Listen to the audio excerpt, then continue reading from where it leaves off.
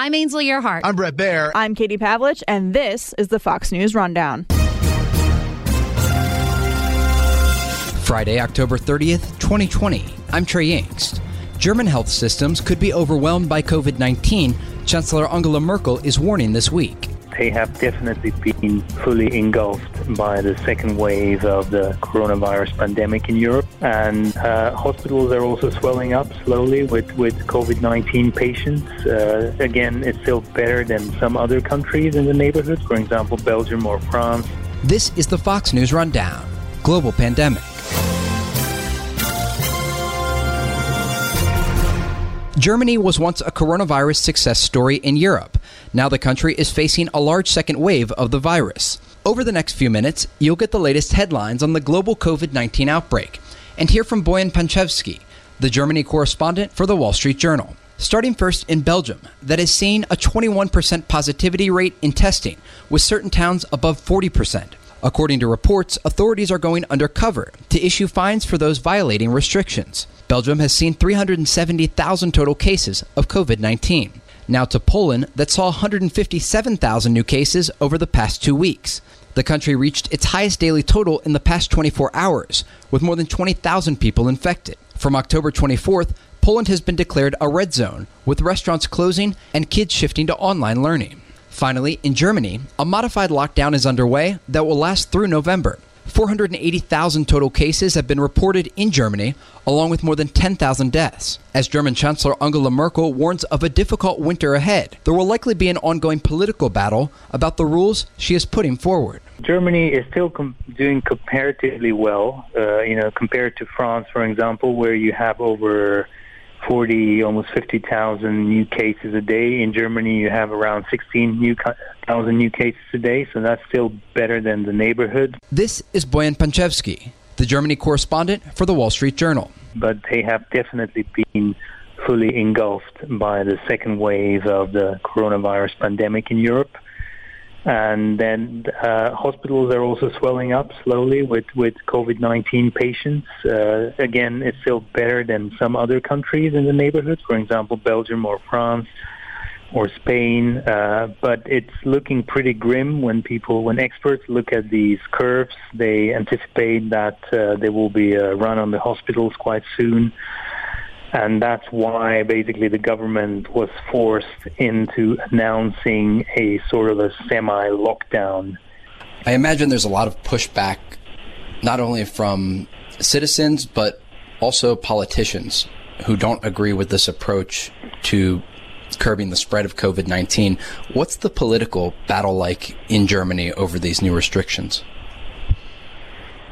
Yeah, well, basically, you have to know that the new restrictions are much more targeted than the first way around, and I think that's probably true for most European countries. So here in Germany, essentially, the restrictions they're more tailored, they're more focused to basically specific industries, but however, they are members of these of the associations of restaurants and bars and fitness clubs and so on are threatening to take legal action against the government for imposing this. And some legal experts are saying they might actually stand a chance in obstructing the lockdown, because we have seen in the recent past in Germany there was an attempt basically to ban hotels and other accommodations from hosting people from areas where there is a high incidence of coronavirus and internally, so from other places in Germany. So this is about internal German travel within Germany. And several courts overturned that decision as unconstitutional. So things like that might start happening. We are probably looking at the possibility of prolonged legal battles over this.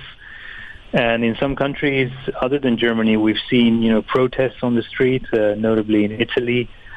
People seem to be sort of frustrated. They don't really see a way out of this, because it would appear that governments are basically guided by the situation on the ground, and they don't have an actual strategy that seems to be sustainable. That there is a fear that we are entering a cycle of lockdowns, and that every time the infection rate goes up, that governments will impose restrictions And obviously that will be quite devastating for the economy.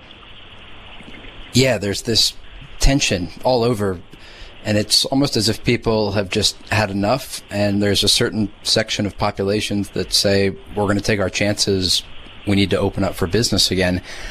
When it comes to opening things up, everyone seems to be on the same page when it comes to vaccines.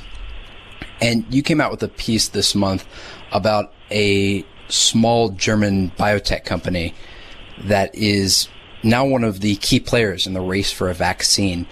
Tell us about this company and why it's important in this larger conversation about getting people ultimately vaccinated and back to somewhat of a normal life. Yeah, great hopes are being placed in the vaccine, and it's probably going to be the case that several companies come out with their versions of the corona vaccine in a quick succession.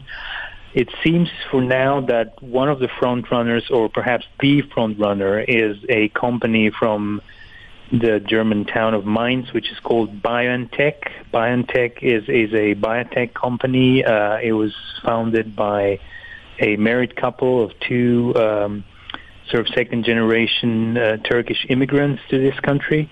And they have partnered with Pfizer in the United States to develop a coronavirus vaccine, which is in the final stage of trials at the moment. And the two companies have said that they expect to be able to seek authorization from the regulators in both America and Europe by the end of November, or more specifically the third week of November. If that happens, if they keep that schedule, that means regulators would be given a chance to act quickly, and if they're able to do that, we could see the vaccine sort of hit the market by the end of the year, so almost immediately after submitting a request for authorization. And obviously that will be a great boost to morale everywhere. However, one word of caution is that they don't have the capacity to make enough vaccines for everyone. So initially it will be the case that groups will be prioritized in society, and probably will be the case that medical workers, doctors, nurses, carers will get the first doses, and then they will be followed by the elderly and other people who have known risk factors regarding coronavirus. And then gradually they will unroll a mass vaccination campaign for basically everyone who wants to get a vaccine. For Germany, some experts in the government have estimated that to vaccinate so pretty much everyone who wants to be vaccinated, it would take about 7 months. So, it's going to be an immediate boost, but however, it will also take a bit of time until, enough people in society are vaccinated. I think it's been estimated that around 60% of any population need to be immune to the virus for the epidemic there to stop. That means they would either have to be vaccinated or to have had the virus and survived it.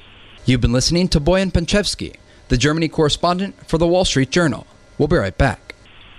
7 months. Wow. I mean, it's interesting to see how this is all going to play out in terms of once those frontline workers are vaccinated and the elderly population is vaccinated, those with pre-existing conditions. I imagine there's going to be a lot of conversations about the following groups and how someone's socioeconomic standing, for example, plays into their ability to get vaccinated. I know the EU is warning this week that they don't think there will be enough vaccines for everyone in Europe until the year 2022. And it's incredible to think how economies may recover somewhat, but still will be facing some major hardships all through next year. Yeah, I think that's probably true. I think we're looking at a prolonged period of uncertainty even after the vaccine comes to market. I mean, obviously it would be very fortunate if several companies would come up with a vaccine almost at the same time. And obviously there are other front runners, the University of Oxford in England and the company AstraZeneca are also quite close, they say, to submitting their vaccine for approval. The company Moderna in the United States is there as well. So if you have all these companies sort of applying at the same time, then we'll get many more vaccine doses and that will be much easier. But even so, it will definitely take some time before the population is immunized to a degree sufficient to basically stop the pandemic in its tracks. And that means basically that people have to sort of brace for at least another almost a year of uncertainty, and definitely measures such as wearing masks or keeping distance will persist in Europe at least. And I think most policymakers are in agreement that even with the vaccine out, it will take a long time before we sort of shed these precautionary measures. Absolutely. I really appreciate your perspective on all of this, and I know that many people will be following your work closely as the vaccine development continues. Bojan Pančevski, the Germany correspondent for the Wall Street Journal. Bojan, thank you again for your time.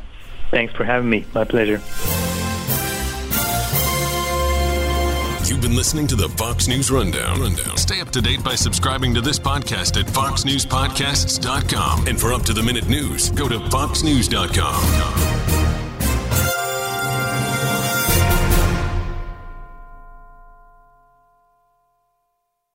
From the Fox News Podcasts Network. In these ever-changing times, you can rely on Fox News for hourly updates for the very latest news and information on your time. Listen and download now at foxnewspodcasts.com or wherever you get your favorite podcasts.